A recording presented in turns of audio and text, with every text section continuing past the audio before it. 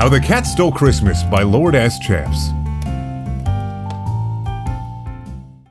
Oh, Christmas Eve, what a wonderful time, full of kids laughing and dancing, singing all sorts of rhyme, of snow gracefully falling over homes, roads, and heads, and parents with their little ones riding on their sleds. But none shone brighter than one particular fellow, his smile joyful and his hums oh so soft and mellow. For many years he'd been waiting for this night, the night where he'd finally make all things right. David was his name, of considerable podcast fame, known also for his music and reviewing that one game. A quirky yet lovable feline, albeit a bit of a klutz, and the kind of guy to on accident show others hardcore furry smuts. He strolled through town, careless and full of joy, truly one heck of a fluffy music boy. But the seemingly innocent cat a dark secret he held, for a dangerous mission deeply he upheld.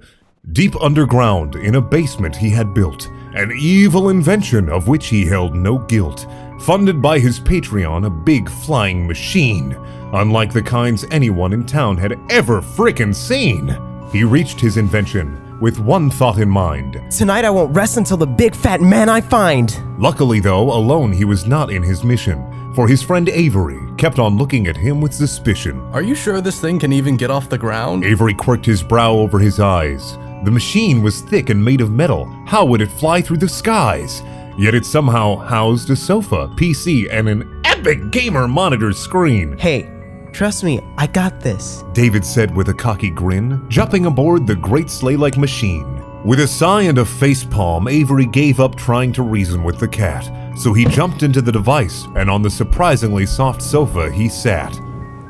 Okay, now what? This thing is nothing to take it off the ground, so... What's up? A far too familiar voice spoke up from the front side. You guys ready to go? Attached to the machine by leather reins and a bridle, a muscular shirtless duck stood there, idle.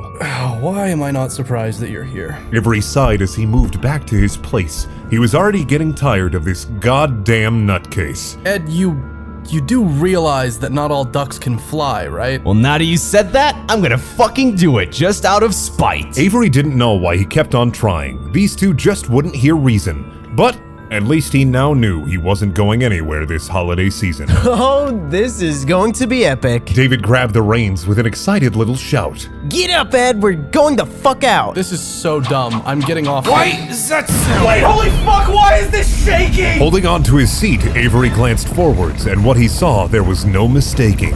Ed flew through the goddamn roof without moving a muscle, and the machine followed soon after, causing quite the bustle. David simply smirked, proud of what he'd created.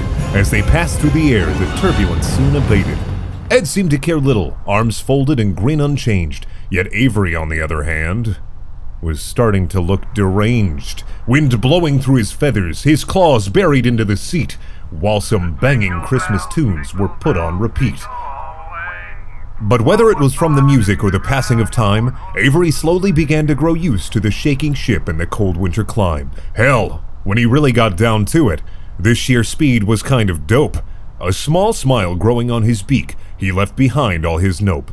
And then the ship simply stopped, Ed's abs no longer shining. Well, shit, ran out of gamer juice. Hope you guys like skydiving. I fucking hate you sometimes. Avery sighed as his deadpan resurfaced. All his short-lived excitement was into anger repurposed. With a mighty scream, the trio fell towards the below, their fall luckily broken by the fresh white cold snow. Head spinning and beset by the cold and the wind, Avery had to wonder, just where had he sinned? He stood up grunting, his head and muscles in pain, and already he decided to never help David again. His eyes glanced around him, all he could see was white and green.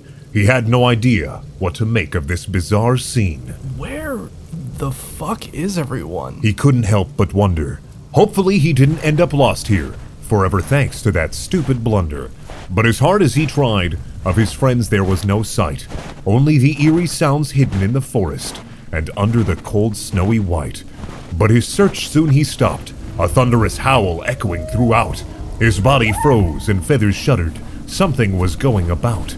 His head quickly he buried under the snow. He stayed out of sight, just in time for a mighty goat-like beast to come roaring in from the night. And from his clenched claw, a familiar sight swung limply. A chattering, tittering cat, crying out his plea. Okay, listen, you really don't want to eat me. I'm a furry and Canadian. I'm like the worst thing there can be.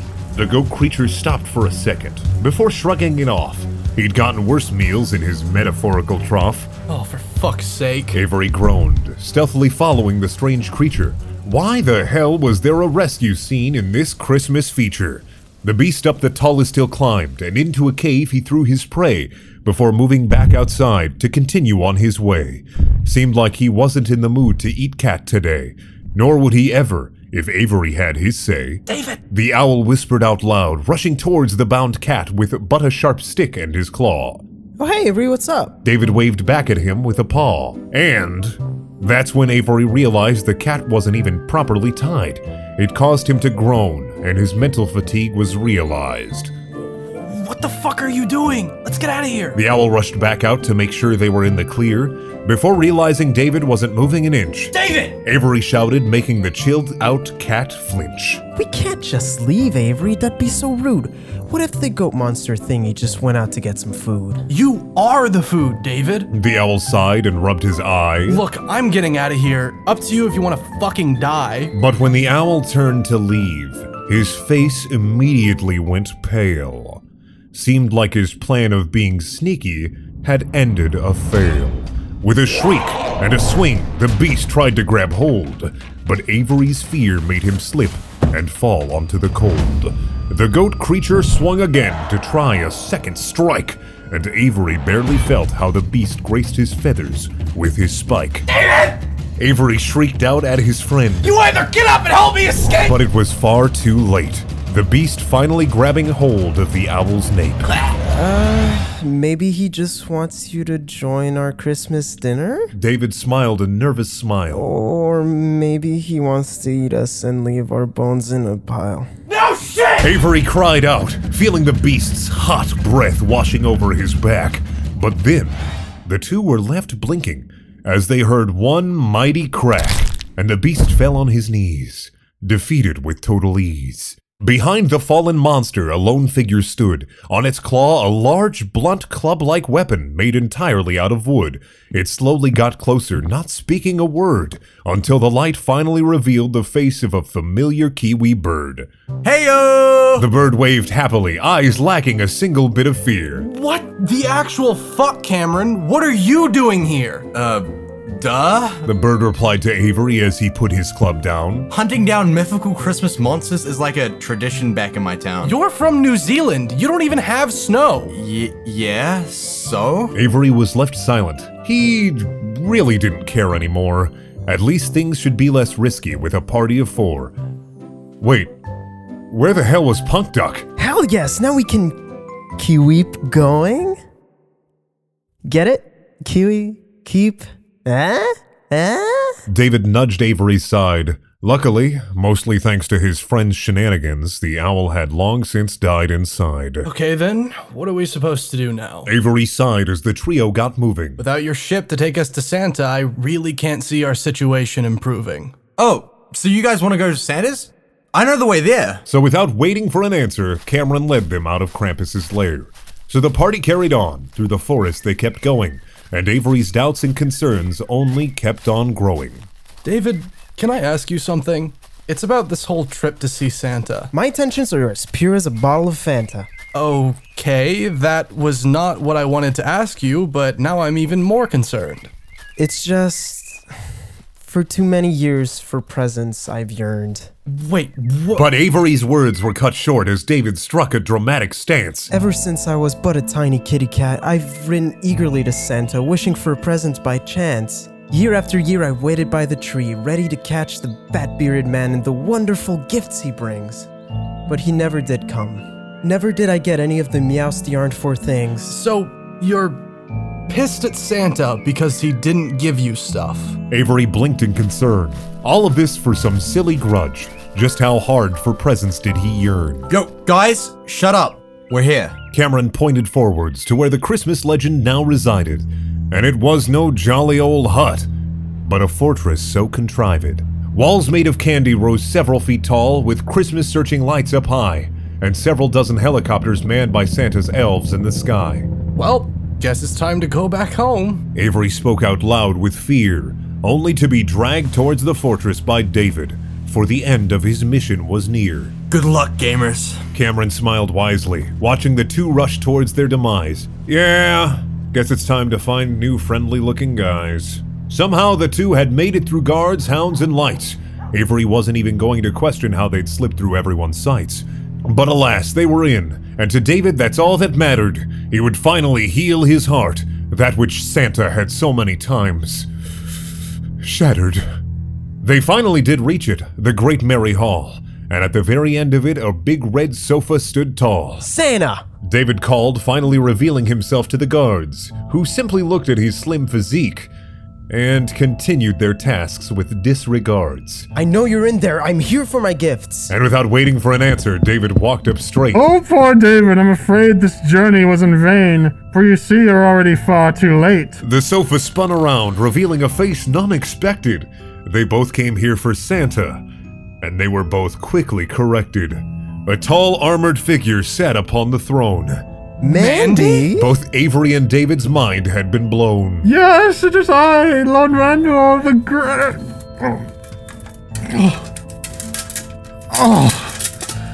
And I'm gonna stop that now, it's already getting stale. Okay, Mandy, what the fuck is going on? Of where Santa is, I need detail. But David got an answer he did not like in the slightest. David's so kind and dedicated, yet never the brightest. Wow, that was kind of mean, Mandy. Yeah, dude, like, that was a bit out of place. I'm just trying to be evil here, just let me enjoy this. Okay, fine, but like, don't be so rude, dude. And after that awful rhyme, the conflict did return again, for there was a lot of explaining to be made. Long ago on the Christmas of 2017, with Santa, I made a trade. Wait, what did you trade with Santa? David blinked in confusion. Some quartz crystals and a Yu-Gi-Oh! Instant fusion. In exchange for what exactly? Avery wasn't even sure if he wanted a reply, His workshop and a title. and he could tell that was no lie. Oh, that's a sick trade. David couldn't help but admire. I know, right? It was about time for that old man to retire. David sighed in relief. It seemed like things would actually be easier, though he did have to admit, it did make this whole journey a bit cheesier. So, does this mean I'll finally get all the gifts I never got? Oh hell no, dude. Your wishes have been left to rot. David's heart shattered.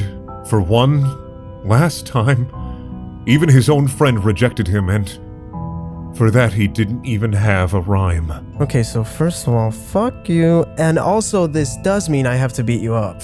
Bring it. You're about as strong as a paper cup. I am not. So are.